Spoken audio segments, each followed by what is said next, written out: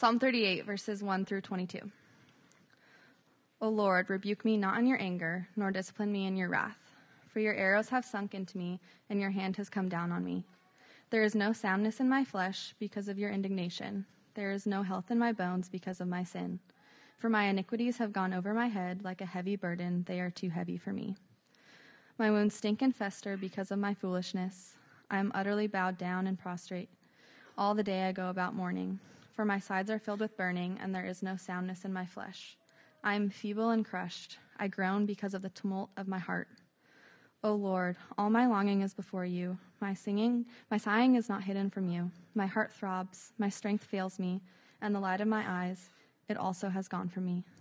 My friends and companions stand aloof from my plague, and my nearest kin stand far off. Those who seek my life lay their snares. Those who seek my hurt speak of ruin and meditate treachery all day long. But I am like a deaf man, I do not hear, like a mute man who does not open his mouth. I have become like a man who does not hear, and whose mouth are no rebukes. But for you, O Lord, I do wait. It is you, O Lord my God, who will answer. For I said, only let them not rejoice over me, who boast against me when my foot slips. For I am ready to fall, and my pain is ever before me. I confess my iniquity, I am sorry for my sin. But my foes are vigorous, they are mighty, and many are those who hate me wrongfully. Those who render me evil for good accuse me because I follow after good. Do not forsake me, O Lord. O my God, be not far from me. Make haste to help me, O Lord, my salvation. This is the word of the Lord.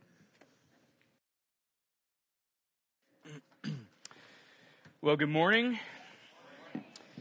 My name's Casey. I'm one of the pastors here at Free City, and if you're with us for the first time, we're really glad you're here. And for the next couple of weeks, we will be in the Psalms. And so our typical way of operating when we think about preaching is we work through books. And we're not super creative. And so when we're not in a series like we're about to start 1 John, we're going to work through the book of 1 John. And we've entitled that 1 John. And so, you'll like that. But when we're not in a series, we typically default to the Psalms. And the first, there's several books of Psalms, 150 chapters altogether. But there's several different books of Psalms. And the first one deals mostly with lamenting. Like, what do I do when life just isn't right? And it's not something that's real common in the modern American church. Like, we like the Psalms that end with expression and joy, and it's happy, and it's resolved. And yet, so many of the Psalms aren't resolved at all. Like, they're not resolved at all. Like, we kind of end with this one where we end with, God, you are my salvation. But yet, we're like, what about the open wounds and the festering sores and, all that stuff that was going on? It's not necessarily resolved. And that's what faith is all about. That's what the miracle of God in us, the hope of joy and glory, is when my life is still undone, when I am still uncertain. What does it look like for God to indwell the life of a believer? And I'm not just talking like happy thoughts. Like, that's a part of us, like disciplining our soul to think right. I'm talking about the indwelling of the third person of the Trinity, Almighty God, who whispers to you, you're not forgotten. And that's what the Psalms do for us. And so we're here for another couple weeks. And in this Psalm, we see all this language. Like, look down the Psalm. If you have a Bible, look at it. We see all this language that deals with the failing of the body. And so there's an academic way of looking at this where people say, hey, this is a psalm for people who are chronically sick. And it's certainly appropriate for that. I mean, I don't agree with that. It's a very academic way because you see phrases like this. Like, look at verse 3 and 7, you see phrases like soundness in my flesh, wholeness. Or, you see in the end of verse 3, health in my bones. Or verse 5, my wounds stink and fester. Verse 11, plague. I'm plagued.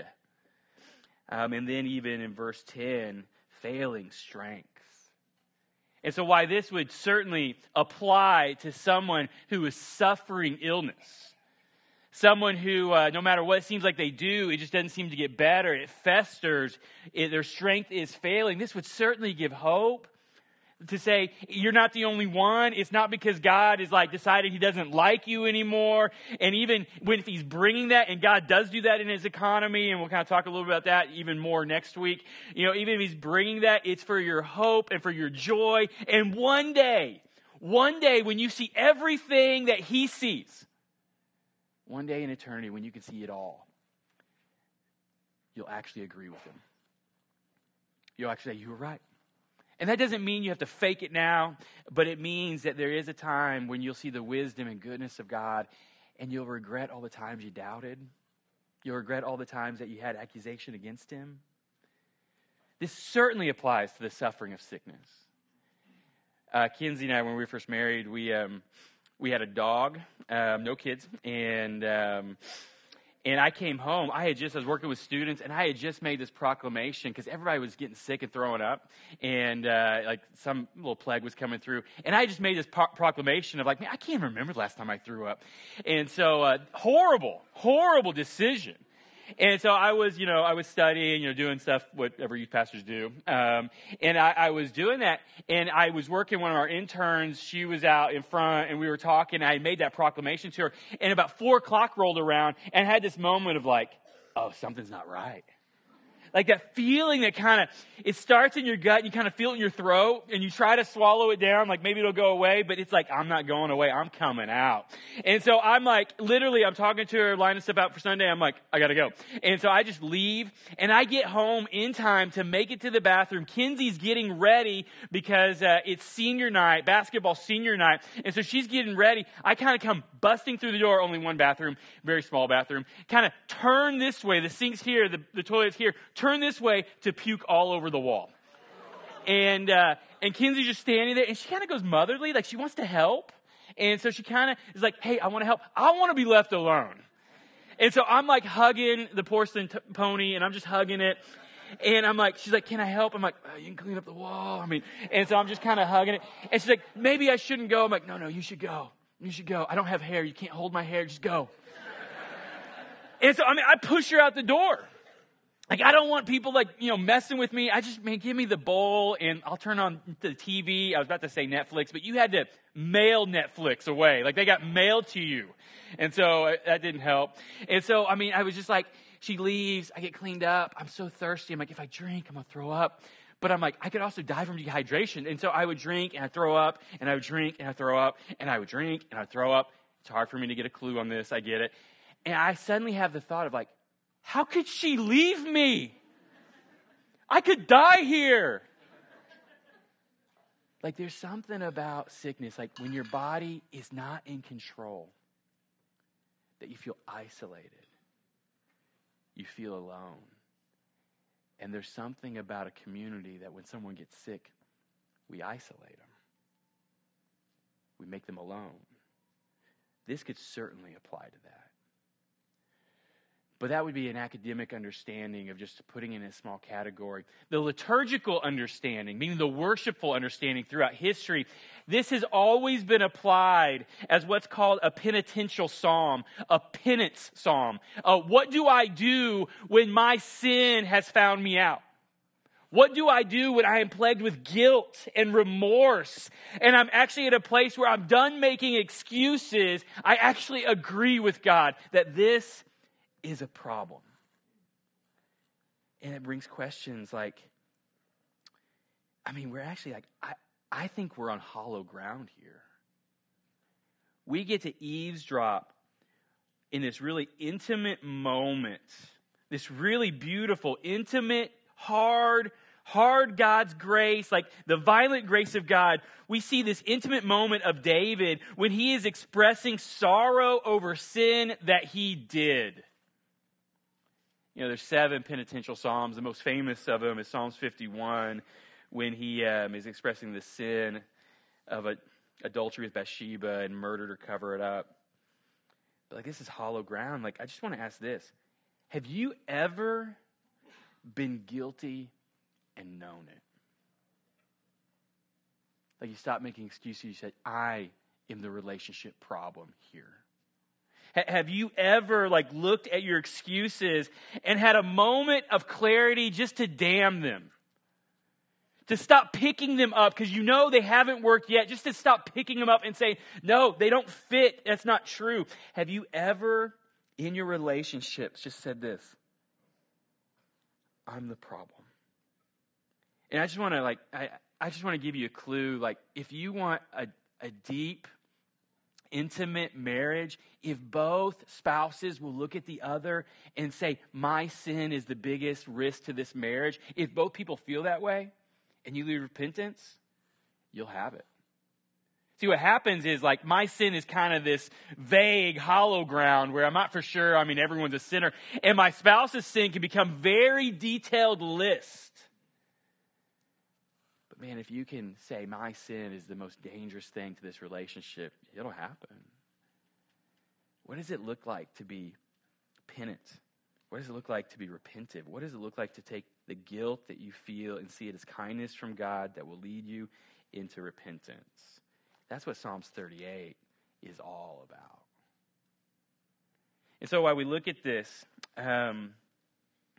we want to see the central truth of Psalm 38. So the central truth is that when we are haunted by the guilt of sin, we are close to the grace of God. When we are haunted by it, we are actually closer to the grace of God than we ever dare. We think we're far away because we think we have to fix this and then meet Him on a higher level ground. But we are close to the grace of God when we are haunted by our guilt. And it also teaches that God knows how to walk us out in the aftermath of our sin. And so we're going to arrange Psalms 38 really with three questions. And it just helps us kind of put it to really focus. And certainly it says more than these things. But, in the first 5 verses, it's going to tell us the problem. And so the problem is God's anger against my sin. What is the problem? God has anger for my sin. The second that we're going to look at is, what does that problem feel like? And it feels like guilt. I'm guilty. It plagues us. It encompasses us. And that's going to be really verses 1 through 14. We're just going to look at when we get there, man, we're just going to go bam, bam, bam, bam, bam, bam, bam. It's going to be really fast. So if you're taking notes, you should just give up right then. And so then we're going to look at the end, what do we do? And the best way just the words I put to it is we practice repentance. We never do it perfect, but we practice repentance. And so I want to pray for us, and we are going to rock and roll. God, Lord, we love you. And Lord, we do need help. Lord, I pray that you would illuminate the scriptures, that they would come real to us. Lord, that this wouldn't be an academic exercise, but that the scriptures would be unpacked, but they would find home in our heart. Lord, I pray that you give us the courage to own sin.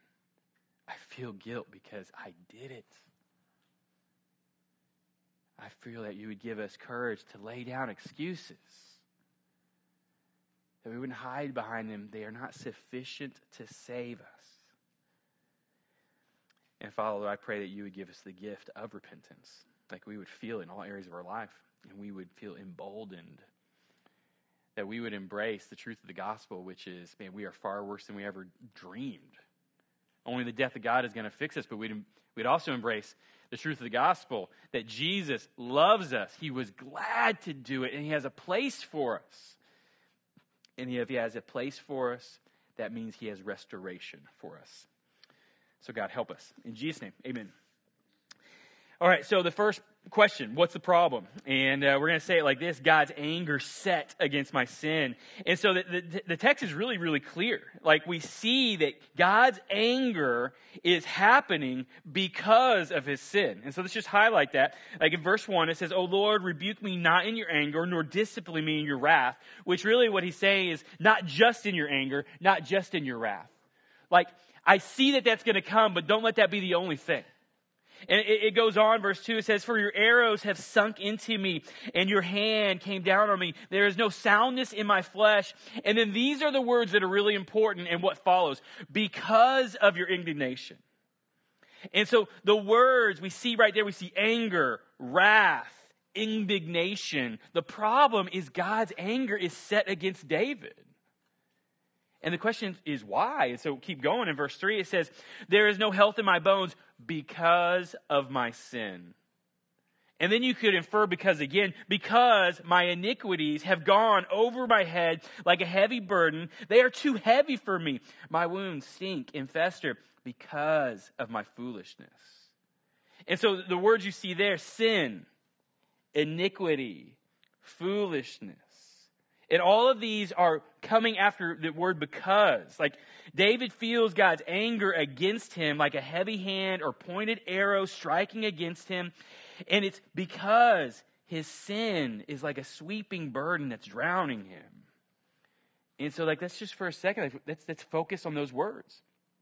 Because, and then what follows him. And so the first one, the problem is because of indignation. Like verse 3, it says, there's no soundness in my flesh because of your indignation. And we don't use that word a whole lot. That's not a real common word. How's your day? Man, it's full of indignation. I mean, we just don't use that a lot. But David feels the press of God's anger because of indignation. And the question is why? It goes on, it's because of sin. You see that in verse 3. He said David feels God's anger pressing his life because of his sin. We see those words, indignation and sin. And we wonder, God is pressing against him because there's sin in his life. And the question is he doing it because he's just a mean kid who wants to smite ants with a magnifying glass and burn off their antenna? We accuse God of that. God is not pressing David's life just to cause pain. God is pressing David's life because there is sin and indignation in it. And he has to more like a surgeon. He's going to have to apply pain, but he's trying to remove it. It's deadly to him. And so, make no mistake, we see an anger in God. But we also see a love in God. God refuses to just let you go on your way and destroy yourself. And so he starts to press against your life. And so he presses because of indignation. He presses because of sin. He presses because of foolishness. David feels the press of God's anger because of foolish, stubborn, conscious, and willful sin. Verse 5, it says, my wounds stink and fester because of my foolishness. We think of foolishness as kind of silly or gullible, oh man, they have a good heart. They're just kind of dumb. Right now, literally right now, you are thinking of someone. You're thinking of someone, man, and the words that we use to describe it is man, bless their heart. Oh man, just bless their heart. And listen, if you're not thinking of someone right now, someone is thinking about you right now, man, just bless their heart. And so a lot of times when we see foolishness, that's what we think about. Man, they just mess up. They don't have enough wisdom, but they have a good heart. The book of Proverbs, it talks about 5 different fools. And so, and we're not going to talk about all of them. We're going to talk about 2, kind of too extreme. But it talks about, so the Old Testament has several words for fool. And so, Proverbs and Mr. T, they all pity the fool, all 5 of them. And so, what we see is we see a certain type of fool. And this is not the simple fool. The Proverbs talks about a simple fool over and over. And it talks about it, the actual word, it's pithy. And it talks about this fool as someone who's just invulnerable. They just kind of don't know better, and they just kind of take people at their word and circumstances at their word, and they just kind of mess up all the time. And you have to protect that person. And so there is that kind of fool where they just, man, bless their heart. This one, a lot of commentaries for this word, they call him the silly fool, and I think it's actually kind of a little bit of a misnomer to be a silly fool. It's probably more of a perverse fool. The word here, it's used to describe someone who, they despise wisdom. They mock back when they're found guilty. They're quarrelsome or they're licentious. It describes not a good-hearted person who is just messing up. It describes someone who wants to twist. They know what they're supposed to do in their mind, but in their heart, they don't care. And so David, he says, listen, I know this is because of my willful, conscious sin. This is not me just messing up. This is because I knew the right thing to do. I knew what God wanted. I even knew God's heart. And in my heart, I was perverse. I don't care. I don't care. And I walked into it, and he's like, I know God's anger is laying against me because of my willful, deliberate, obstinate, perverse sin that I do in spite of the consequences. You know, it's when you sit and you have the moment of temptation and like it's raging all around you and you know what you need to do. You know you need to get out. You know you need accountability. You know you need to walk away. You know. But you just don't care. David is owning. He says, listen, the problem is God's anger pressing against my life because of my sin and it's willful. I know what the problem is. And now, what does it feel like? Like, what does it feel like? Most of this text, like the imagery, it's trying to describe if God's anger is trying to press like sin out of your life, what does it feel like? And man, we are just going to go like, it feels like guilt. It feels guilty. And like right now, if you don't know what that feels like, I don't know what you feel like. I mean, I have no idea. Listen to the descriptions, and we're just going to start over. And so in verse 1, O Lord, rebuke me not in your anger, nor discipline me in your wrath. This is like saying, not just your anger. Like, I need the love of God also. Verse 2, for your arrows have sunk into me. Have you ever felt the sting of guilt jabbing in your soul? Like, guilt has a way of delivering sharp jabs that remind you of an act or reality that you want to forget. You have moments of you kind of forgetting that was what happened, and then all of a sudden you see something, you remember, oh yeah, I did that. Guilt can be sharp. Or verse 2, it says, and your hand has come down on me. Have you ever felt the weight of guilt laid upon you like a heavy, hard, pressing hand? It has a way of weighing everything down. It has a way of making simple acts almost unbearable. Or verse 3, it keeps going. It says, there's no soundness in my flesh because of your indignation. There's no health in my bones because of sin. No soundness, no health. Like the Hebrew in that, it means it lacks completion. When it says no soundness, it says it's just not quite all there. And like guilt has a way of taking a little from everything. It doesn't stay in one category. It just kind of reaches over and pulls from everything. Verse 4, for my iniquities have gone over my head like a heavy burden. They are too heavy for me. Over my head. Weight. Too heavy. Guilt has a way of building. And it starts off something that you can stay afloat and you can manage. And it gets heavier and heavier. And it becomes desperate. I'm sinking. You know, if you look at verse 5, it says, my wounds stink and fester because of my foolishness. Guilt lingers and festers. It doesn't get better. It gets worse. Verse 6, I'm utterly bowed down and prostrate. All the day I go about mourning. You know, classically when people mourn, they dress in dark clothes because that color, it fits the feeling. In Hebrews, it literally just means to darken. And so this is talking about the way that God's anger presses against our sin. It feels like guilt, like I need to own it. It feels like a darkness and a bow down, a prostration. I can't get up. Verse 7, it says, for my sides are filled with burning. It's talking about side stitches. Like I'm lacking endurance. I don't know how much longer I could do this. Like if you don't know what that feels like you're running and pain in your sides, you play too many video games. You need to run. I can't keep going. Verse 7, it goes on, and listen to these phrases. And there is no soundness of my flesh. We see that again. No completion. It takes from everything. And I am feeble and crushed. I groan because of the tumult of my heart. O Lord, all my longing is before you. My sighing is not hidden from you. My heart throbs. My strength fails me. And the light of my eyes, it is also gone from me. Are you kidding me? None of that describes you? It's like my world's getting dark around me. It's like this is all I can see. My heart is tumultuous Like it's messy. And then it adds to these kind of descriptions a loneliness. Verse 11, my friends and companions stand aloof from my plague, and my nearest kin stand far off. And then verse 12, like enemies come out to say, look what happened to you. Those who seek my life lay their snares. Those who seek my hurt speak of ruin and meditate treachery all day long.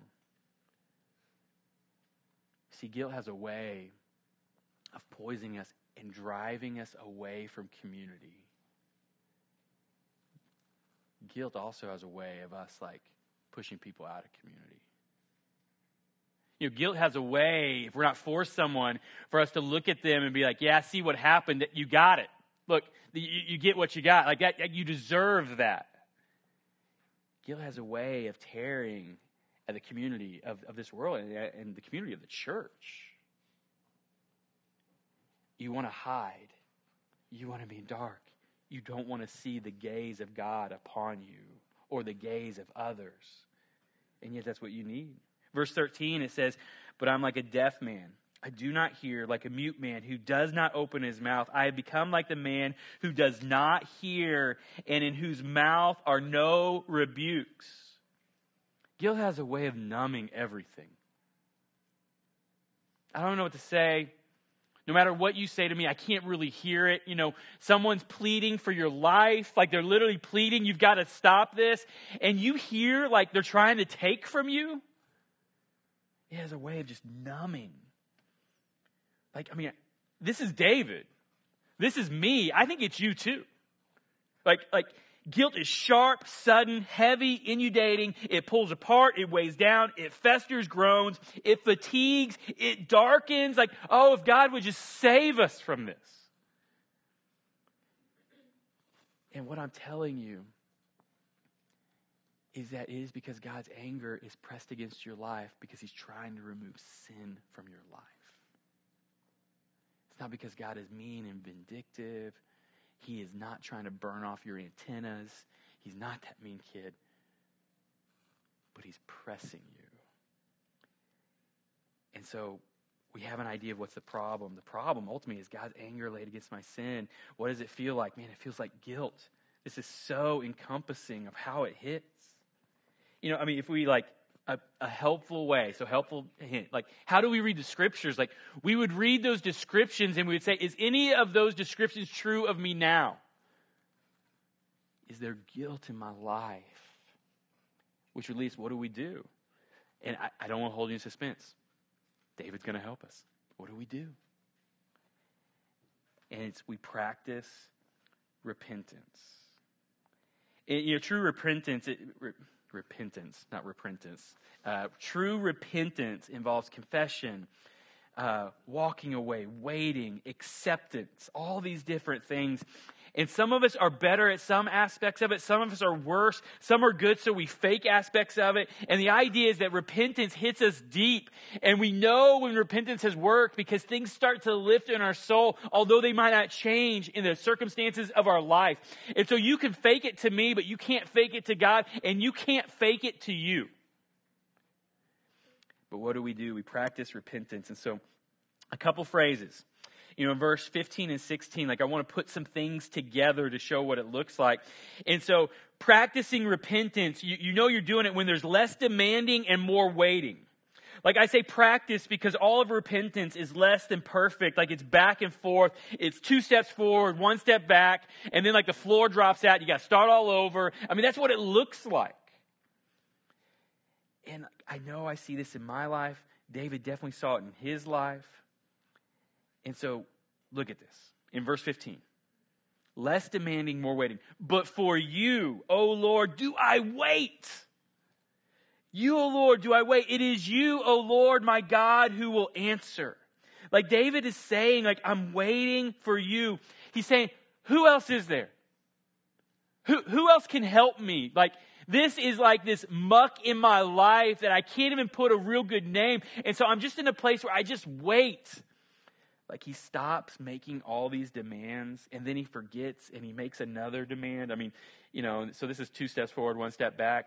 Like, I mean, he's like, man, I just need to wait for you. Like, who else could fix this? I need you to fix me. What else is there out there? And then he kind of goes, but it would be helpful if you remember that one thing I asked in verse 12, like, those guys are out to get me. If you'd help me with that. So verse 16, he says, for I said, only let them not rejoice over me who boast against me when my foot slips.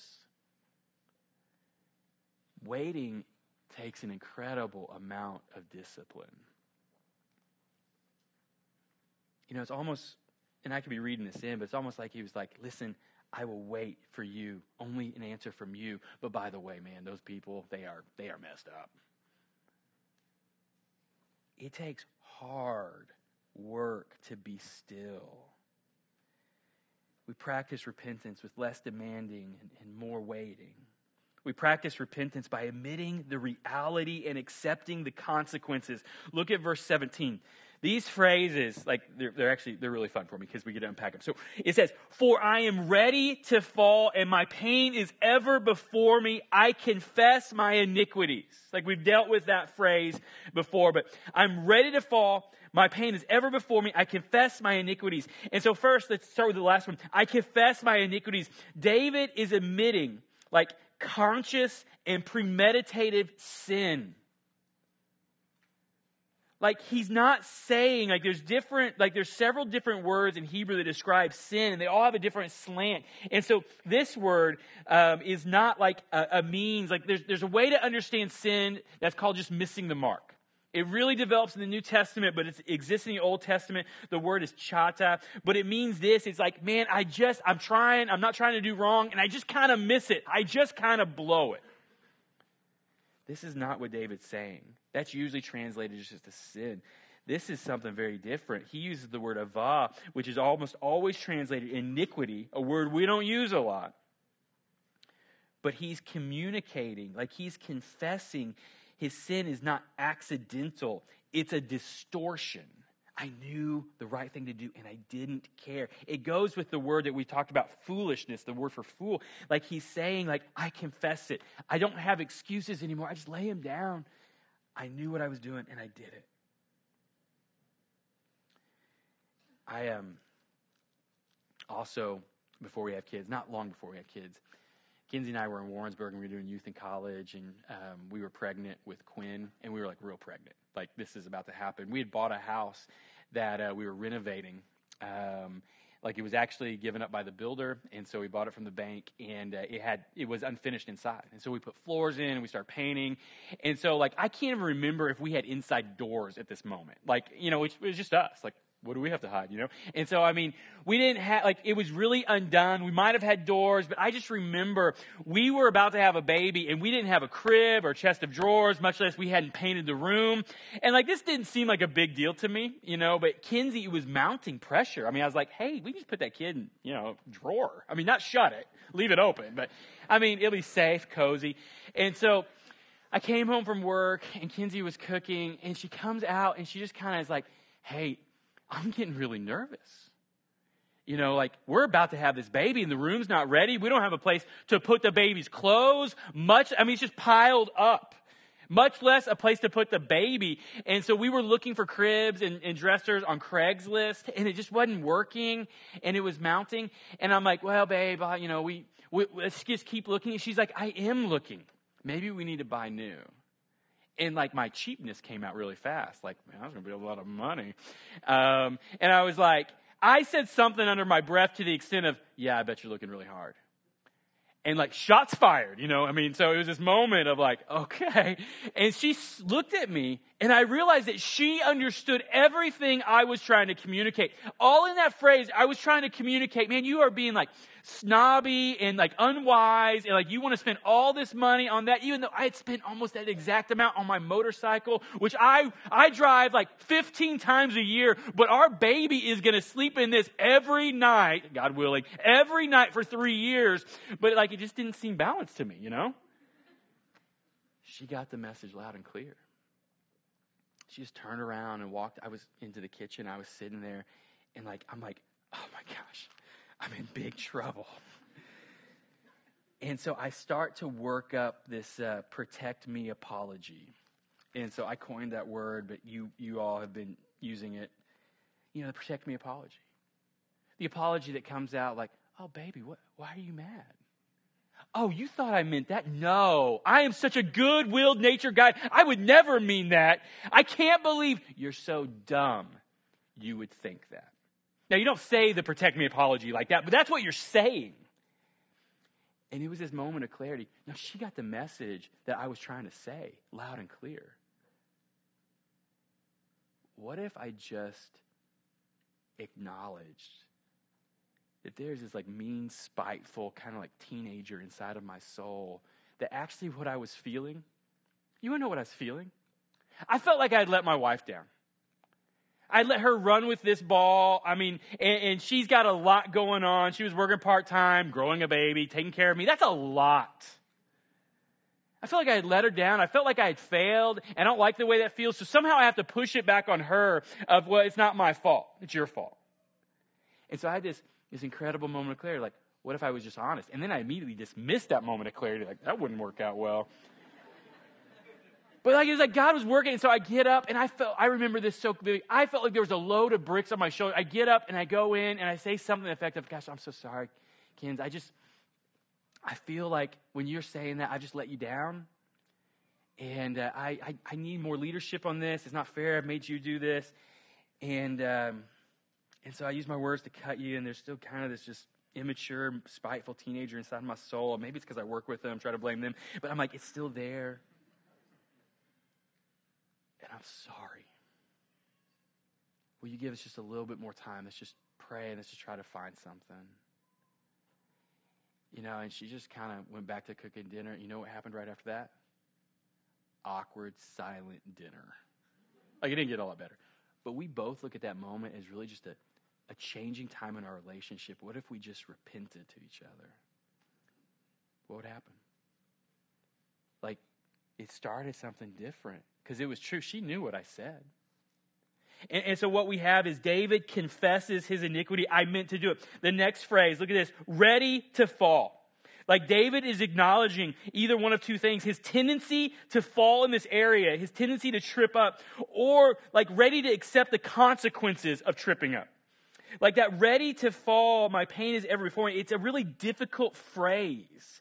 Like the word that's used for fall, it actually means to like limp or stumble or to be lame. And so it's either saying like past tense, I stumbled and I fell. And now I know you can forgive, but I know that there's some reaping and sowing. And there might be like consequences. There might be relational consequences that I have to live with. Like sometimes there's just consequences. Think about David. Like, think about Bathsheba and Uriah. And so, if you're unfamiliar with that, you can read up on it. But David steals one of his friend's wives. Uriah the Hittite was one of his mighty 40 men. He was inside the sanctum. And so he takes his wife, and then Bathsheba gets pregnant, and so he has to cover it up, and so he tries to trick Uriah to sleep with his wife. And so if it's that moment of like, man, this kid looks a lot like you, David, like, that's weird. So he tries to trip him up. It doesn't work. So he organizes his death. He conspires his murder.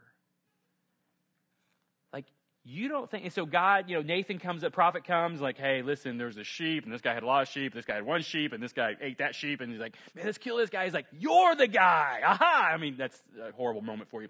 And he's like, but it's not sheep. You took this man's wife. And so there's this confession and this repentance. You don't think he and Bathsheba had relationship problems that kind of carried out? You don't think that was there's some difficulty here? You don't think, what happened was their son died. You don't think at the birth of their other son there was remorse and regret and brokenness. You don't think there was ever a moment where she accidentally called him Uriah and then a moment, oh yeah, you killed him. You don't think there was moments like that?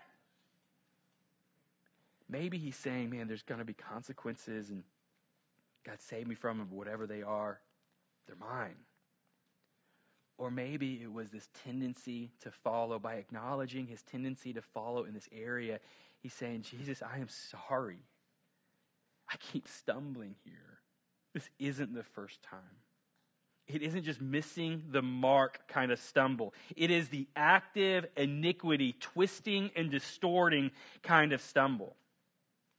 See, we practice repentance by admitting the reality of our sin and humbly accepting the consequences of our conscience deliberate choices. And practice is hard.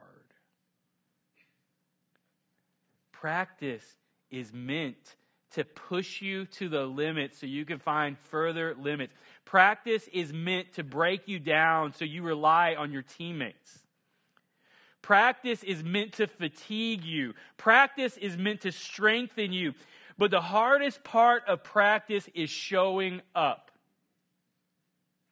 It's the hardest part. I'm going to be there. I'm going to show up. And this is important when we think about repentance and community. We need to show up. So we practice repentance. We confess our iniquities. We just say, man, I'm ready to fall. If there's consequences, God, I trust you. Or if this is a tendency, it could mean both. Both are true. If this is a tendency, God, I just need help. We show up. We also practice repentance by being sorry. Look at verse 18. I confess my iniquity. I'm sorry for my sin. All of it. Have you ever been sinned against? And stepping back into that relationship, people start off with excuses. Well, I did this because the protect me apology. Any reason a person would do this because this situation and blah, blah, blah. It's not my fault, all these different things. I was, my parents and blah, blah, blah, all this different stuff. And at the end of all of that, there's this true moment of, I'm sorry. I did this. This is a reality that we have to unpack, that we have to wrestle. I'm sorry. I wish I could undo it. I wish there was something that I could beat into submission and kill, but there's not. It's in me. I'm sorry. What a healthy way to pray. God, I'm just sorry. I'm sorry. It's simple, but it's when you've given up all excuses and you've just owned it, it's the only words that really convey it. And we abuse those words, and so sometimes those words mean nothing to people anymore, but we need to fight for their meaning. David says, I'm sorry. So, I know everyone in the room has experienced that both in the first person and in the second person. And in the third person, the moment of I need to just say, I'm sorry. I need to hear from them, I'm sorry. And this is actually a really dangerous moment for us. It brings us to a moment for us to bring all of this together. See, God is angry and He's pressing against my sin, and it feels like guilt, and it plagues in all these different areas. It numbs, it pulls apart, it presses down. It is heavy, it is sharp at times. It is like this blob inside of me that I just can't escape. It steals from everything. We want to avoid that. We want to walk away from it, and we need to turn around and face it and look to Jesus and say, I'm sorry. Or look to others and say, I'm sorry. Because a lot of times we think of that as the enemy, and yet the Bible describes it as that is the kindness of God. You see, David knows that God's anger is pressing against him because of his sin, verses 1 through 3 and verse 5. David knows it's because of the inescapable guilt that he feels. That's the description, 1 through 14. David is sorry, and he shows up for repentance. He doesn't do it perfectly. But as a Christian, we've got to discipline ourselves to see that as the kindness of God, because the Bible tells us it is the kindness of God that leads us to repentance. Hear the word of God, Romans 2:4. Or do you presume on the riches of His kindness? That is the sin that David is confessing. I've presumed upon it over and over. I knew it was wrong, but I twisted it so it was okay. Or forbearance and patience. God has been patient And I actually just felt like maybe he was approving because I was getting away with it. And I've created stupid ideas of why it's okay. Stupid excuses. I am presuming on the riches of God's kindness and his patience. Not knowing that God's kindness is meant to lead you to repentance. If you're haunted by guilt, can you see this is God's violent grace against you to press you to save you? Or is it just the enemy that needs to be numbed and destroyed?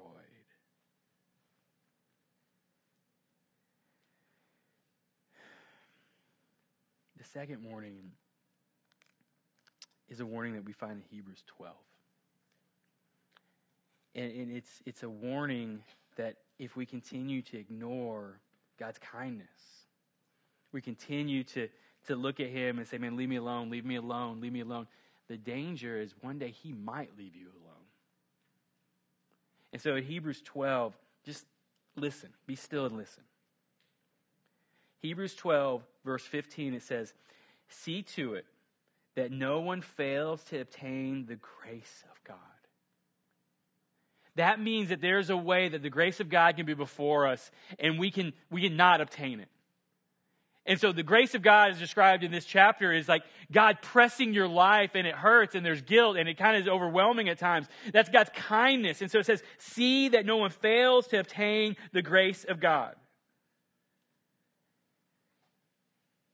And then it says that no root of bitterness springs up and causes trouble, and by it many become defiled. And so like right there, if we're asking like, what is this bitterness? Like it's a hardness. Like it's a conviction that I'm going to hold to these excuses, even though I know they're hollow and they don't work. I'm going to hide behind them. It's a hardness of, no, God, you can press and I'm just going to wait you out. I'm not going to give in. I'm not going to be the problem. What happens to a marriage when both people do that? I'm not going to be the problem. It does not go well. It ends. And so like it's saying this bitterness. And I think a way to understand it is a commitment to my excuses, a commitment to my protect me apology. And then it goes on and it gives us kind of almost like a history lesson. It says that no one is sexually immoral or unholy like Esau. And, right there, it's just using an example in that sexual morality has a way of having all kinds of excuses and all kinds of like darkness that shrouds us of why it's okay and hardens our heart. A commitment to our excuses. And then it says, or unholy like Esau. And so then it talks about Esau, who sold his birthright for a single meal. This is a story out of Genesis 25. In Genesis 25, Esau comes in from hunting, and he's like famished and hungry. And he looks at his brother, Jacob, and he says, listen, I'm starving to death. What are you cooking? And he's like, man, I'm cooking soup. And he says, listen, give me the soup lest I die. He's like, what are you going to give me? Which is not a real brotherly thing to do, but it happened. And he goes, man, I'll give you anything. I'll give you my birthright. And so what happened in that moment was the birthright was a covenantal promise of God that had far more worth for the rest of his days and far more worth for all of eternity. And he looked at it, and he looked at the pleasure from a single meal, a single moment. And he said, man, what are the promises of God for me? What is eternity for me? I need to take care of me right now. And he sold He exchanged in that moment of future pleasure of the covenantal love of God and the promises for him. He said they were light and momentarily and not important compared to what I need and want right now. And so there's a danger. Verse 17, for you know that afterwards, when he desired to inherit the blessing, he was rejected, for he found no chance to repent, though he sought it with tears. See, there's a danger that we can take advantage of God's forbearance and his kindness and his patience, and we can say, no, leave me alone. No, leave me alone. No, leave me alone. And then one day when you want it, you may not have the ability to repent any longer. You might be able to muster up tears of remorse and sadness for the circumstances that you're left with. You might be able to fake it and get your worship cringe on. And when you sing, you might be able to fool your city group. You might be able to do all of that. But there's something missing on the inside. This is a profound danger that if you're in an area saying, no, God, no, God, no, God, what if he says, okay? And we want to, if you're, more reformed theology, you want to try to fit it out. Well, that doesn't work. I don't know. I just know that the writer of Hebrews says there's a danger of stiff-arming God that one day you may not be able to repent. And so, what do we do? If that's me, what do I do? Verse 21. Listen. Lord, do not forsake me, O Lord. O God, be not far from me. Make haste to help me, O Lord of my salvation. See, sometimes in overcoming the feeling of guilt, we just don't know where to take it. And as a symbol of bringing it to Jesus, I'm asking you to bring it here. Every week at the end of the service, we do communion because we want to be reminded that this is all about what Jesus has done for us. I'm not in because I beat my sin. I'm in because Jesus absorbed my sin. On the cross, his body was broken apart because the wrath of God was heavy. On the cross, his blood was spilled because the wrath of God was expensive. And he did it so that you could bring your guilt to him. And so just like as a whole body learning thing, we walk forward and we don't try to make everything right. We just bring what we have. And if you have a place of guilt, we can bring it here. And we can say what David said in the famous penitent psalm, Psalm 51, verse 17. The sacrifices of God. What does God want? What is useful for him? Are a broken spirit, a broken and contrite heart. Oh God, you will not despise. If you're a Christian, man, bring it here. It's the only thing you bring to the table. And he says, it's valuable. I can change it. Let me pray for us. Father, Lord, I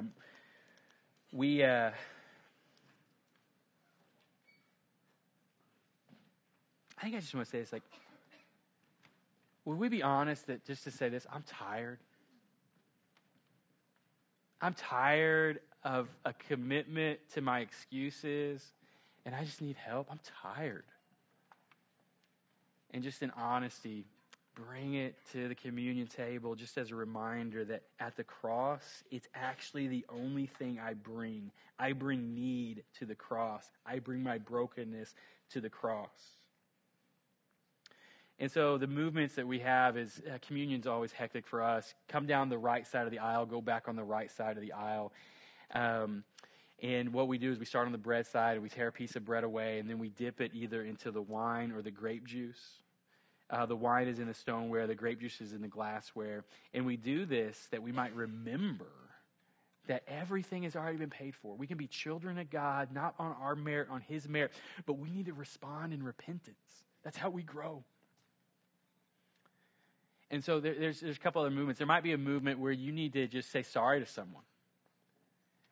You need to maybe sit this one out and just say, man, before I take communion, I just want to tell them I'm sorry. Or there might be something in your life that you just want prayer for. I hope that's a regular thing. We'll have people in the back with lanyards on, and they can just pray for you. Tell them as little or as much as you want. And they're going to pray for the supernatural work of the Holy Spirit in your life to give courage and humility. They're going to pray that God would save relationships because of past sin. They're going to pray for repentance that goes deep. And then the final, if you're not for sure about Jesus, we're going to have some prayers and some thoughts up on the screen for you to wrestle with. And we ask you just to respect this and sit right there. And if you're worried about being signaled out or being seen, don't. People will be moving at different times. It'll be kind of chaotic. And then during communion, we ask you to come worship. We serve a great God who loves to forgive and to restore. It is the message of the gospel. Father, we love you. I pray that you be with us as we move. In Jesus' name, amen.